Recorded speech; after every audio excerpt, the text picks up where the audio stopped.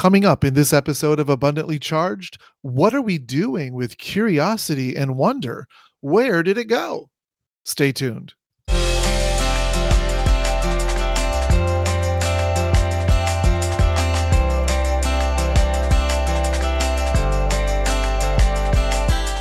Welcome to our second season of Abundantly Charged. We're your hosts, Dr. Grant Chandler, CEO of Students Matter, and Jill Lewis, CEO of Brilliance and Beyond. As we begin to think about life on the other side of a global pandemic, we realize that everything in life is forever changed. We are all in the midst of creating new routines in all aspects of our lives, from how we shop to how we socialize to how we travel and spend our free time. We are contemplating new ways to think about how we integrate work and home, and even how we educate our children. We've learned our children cannot and should not be measured on high-stakes tests alone. There are multiple ways to connect with our students, and we need to move away from a one-size-fits-all approach to teaching and learning. We need to engage our students in pedagogy and experiences that respect each student's human desire to learn. And that the cultivation of curiosity and wonder in our curriculum and in our instruction invites each of our students to experience profound relevance and connection to the people and the world around them. Join us as we explore how to cultivate wonder and curiosity in abundantly charged classrooms.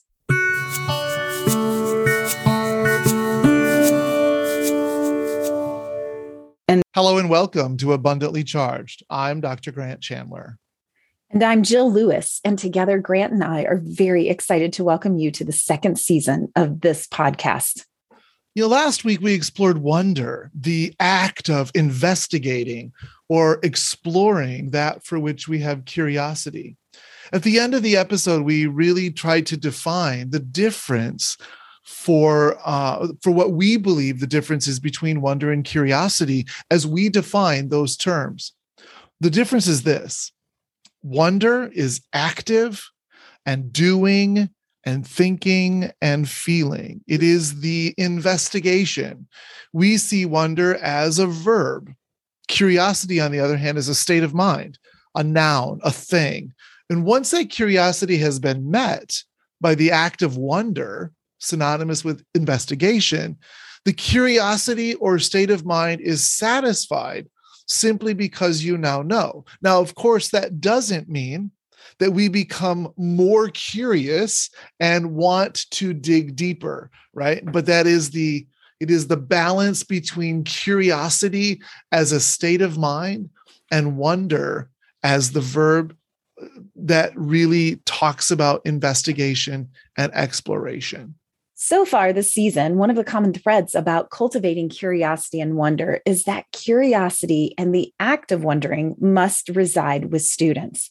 This week, let's think about what happens when we teach only right and wrong answers, when we teach the right way to think, when we teach skills, often identified as the standards, without thinking about what we use those skills and standards for. Now, what happens when our end result is proving proficiency of skills on high-level, high-stakes assessments? We actually perpetuate a lack of curiosity, and we also create less opportunities to wonder. I think for some people listening, it's probably like, oh my goodness, right? Because a lot of the way we've been taught, a lot of the focus on high stakes assessments and standards, if you really break those standards down, those standards are skills. They're absolutely skills. And we're going to talk about that in just a little bit. Because a lot of what we do with really, really good intentions is really destroying curiosity and opportunities to wonder. Mm-hmm. And when we think about that, I'm immediately going to looking at the types of thinking we're asking students to do when we're just focused specifically on the standards. The type of thinking is really mostly lower level thinking, and we need to get students into those upper levels of thinking. and that hierarchy, that tip of the hierarchy, so that they're evaluating and they're thinking and they're not only using that application of the skills, but then what do they do with it? And that's really where we need them to go, because that creates that wonderment, that creates that curiosity to figure out, what do I need to do? How do I need to wonder about this particular topic? Absolutely. And of course, it's all about, where do the questions, where does the curiosity, where does it reside? Does it reside and guided by the teacher, or does it reside with students? So what does it look like when we pursue only that which has a right or wrong answer? There's no reason to be curious. There's no reason to explore, because somebody is just going to identify the right answer for us, right? And so you see things like teachers asking questions while only some try to respond, and it's the same kids who always have their hands up, because they're eager to share, and they're eager to show the teacher that they know what it is that's being asked. It's passive engagement, or even mild engagement, or even disengagement by many. And a lot of students are simply waiting for someone else to give the answer. They see the teacher as the holder of knowledge, and students either try to demonstrate that, oh yeah, we're learning too, or they just disengage. I'd also like to go so far as to say, this kind of way that we look at engagement, when students are raising their hands because teachers are asking questions, we're missing a key group of kids. We're missing those that are introverts. And when we're missing the introverted students, they're the ones who are doing so much thinking, but they're not necessarily sharing it in that large group. So by doing this and having those students respond to questions in that manner, the same way over and over, we're really missing like half the class of really strong thinkers. So we've got to be thinking about how this wonderment, even of how we move about our way we teach and the way we ask questions and the way we get our students to engage, looks really different. And we're not saying, so, a lot of you who are listening are like, oh, wait a minute, I ask questions. There's a time and place for guiding thinking, right? There's a time and place for asking questions.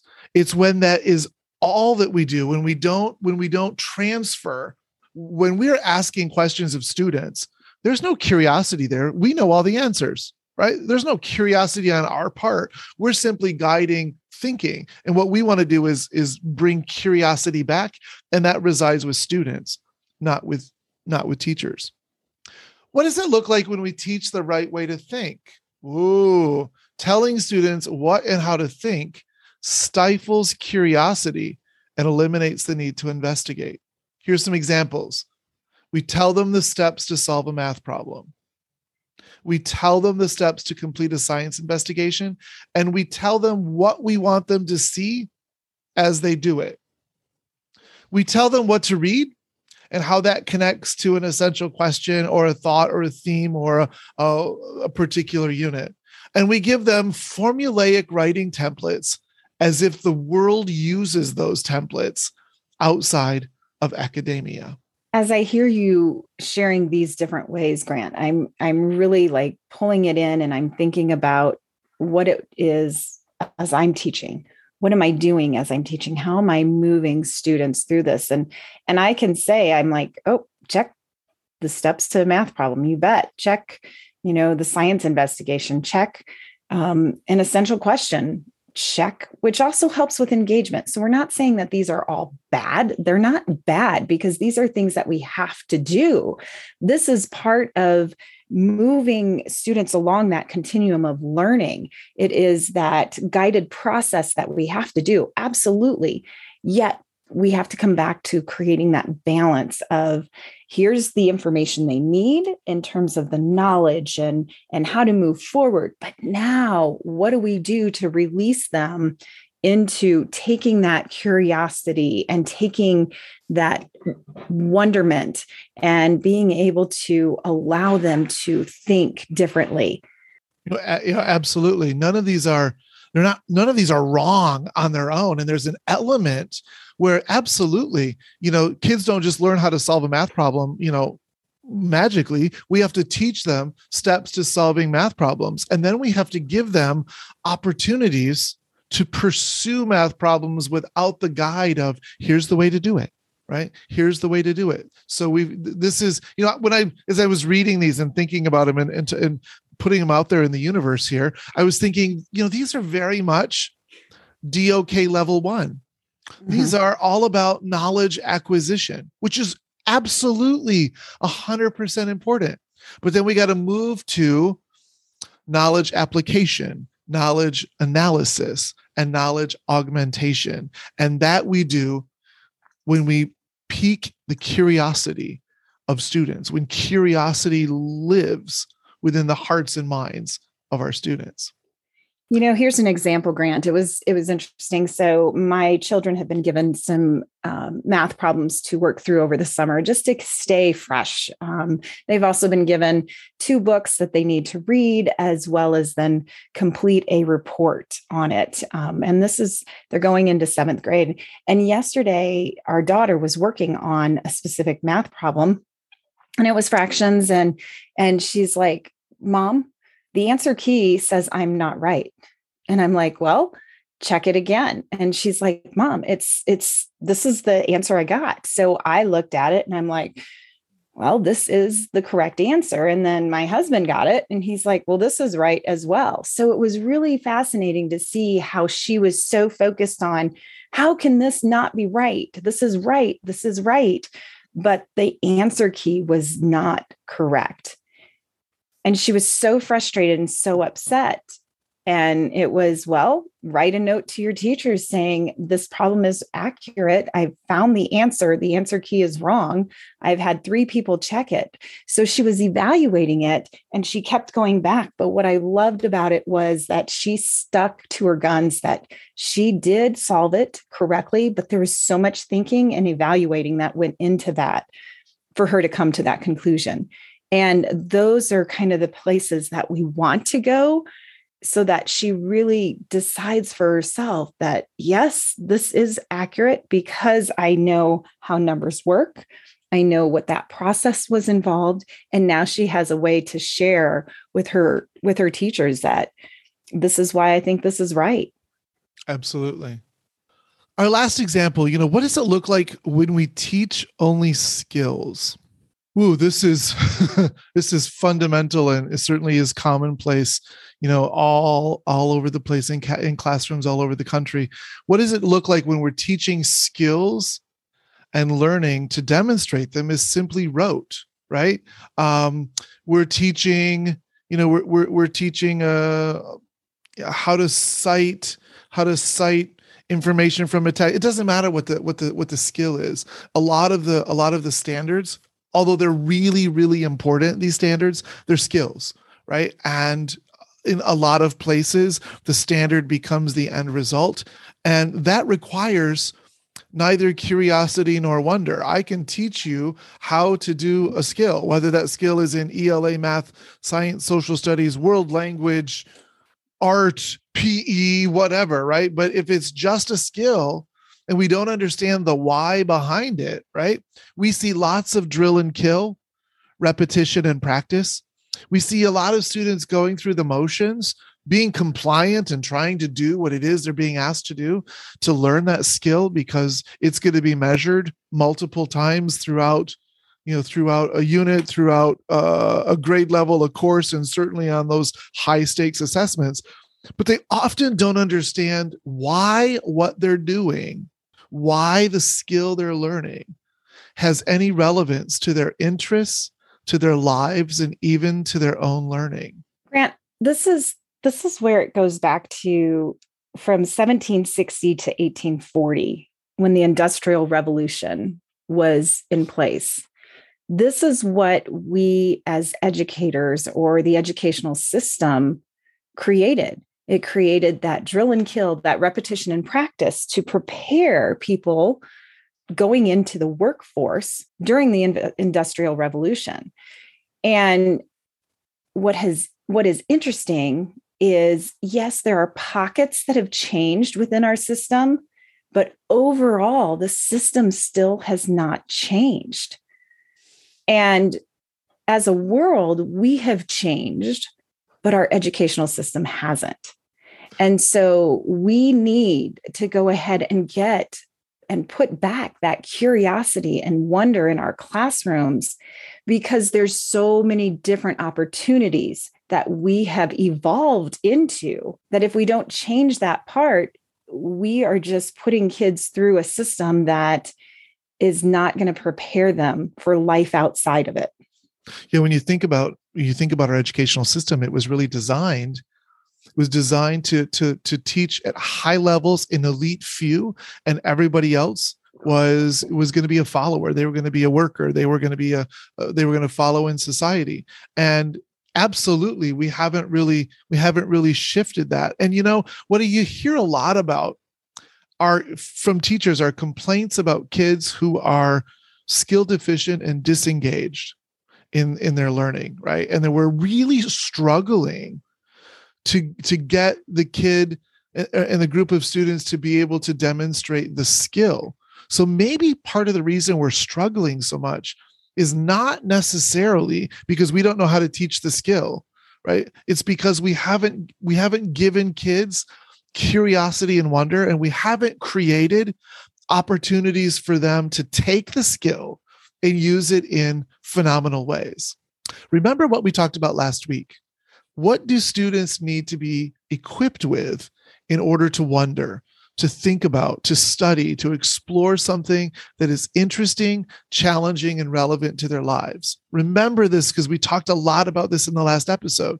They need strong executive function skills. They need strong and ongoingly developed social and emotional wellness. They need 21st century skills like reading, writing, problem solving, and collaboration.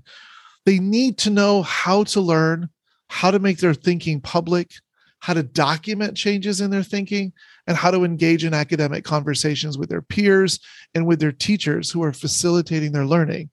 And we won't get them to that level if we don't give them back curiosity and the time and space to wonder. Curiosity and wonder must permeate every aspect of learning in our classrooms. Today, students' voice, autonomy, and drive must dictate how, why, and what we teach daily. When this happens, students engage and answer the big question: what in the world do I want to explore today? Thank you so much for joining Jill and me today. Until next time, let's remain abundantly charged.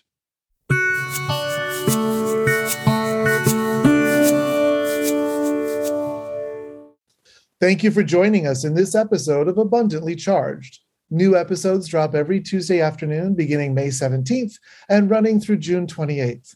Jill and I will take a short break and we'll return with season 3 in August. Join the Abundantly Charged virtual community, which launches July 1st. If you would like subscription information, email us at abundantlycharged@gmail.com. Abundantly Charged is a production of Students Matter, LLC, and Brilliance and Beyond, LLC. Our show's theme music, Something Different, was written and performed by Reve and obtained through soundstripe.com. Like what you hear? Make sure you never miss an episode. You can subscribe to this podcast on either iTunes or Spotify, and it can also be found on our website at https://abundantly-charged.captivate.fm/episodes. If you like our show, please leave us a review. We would love to hear what you like. Until next time, remember, let's remain abundantly charged.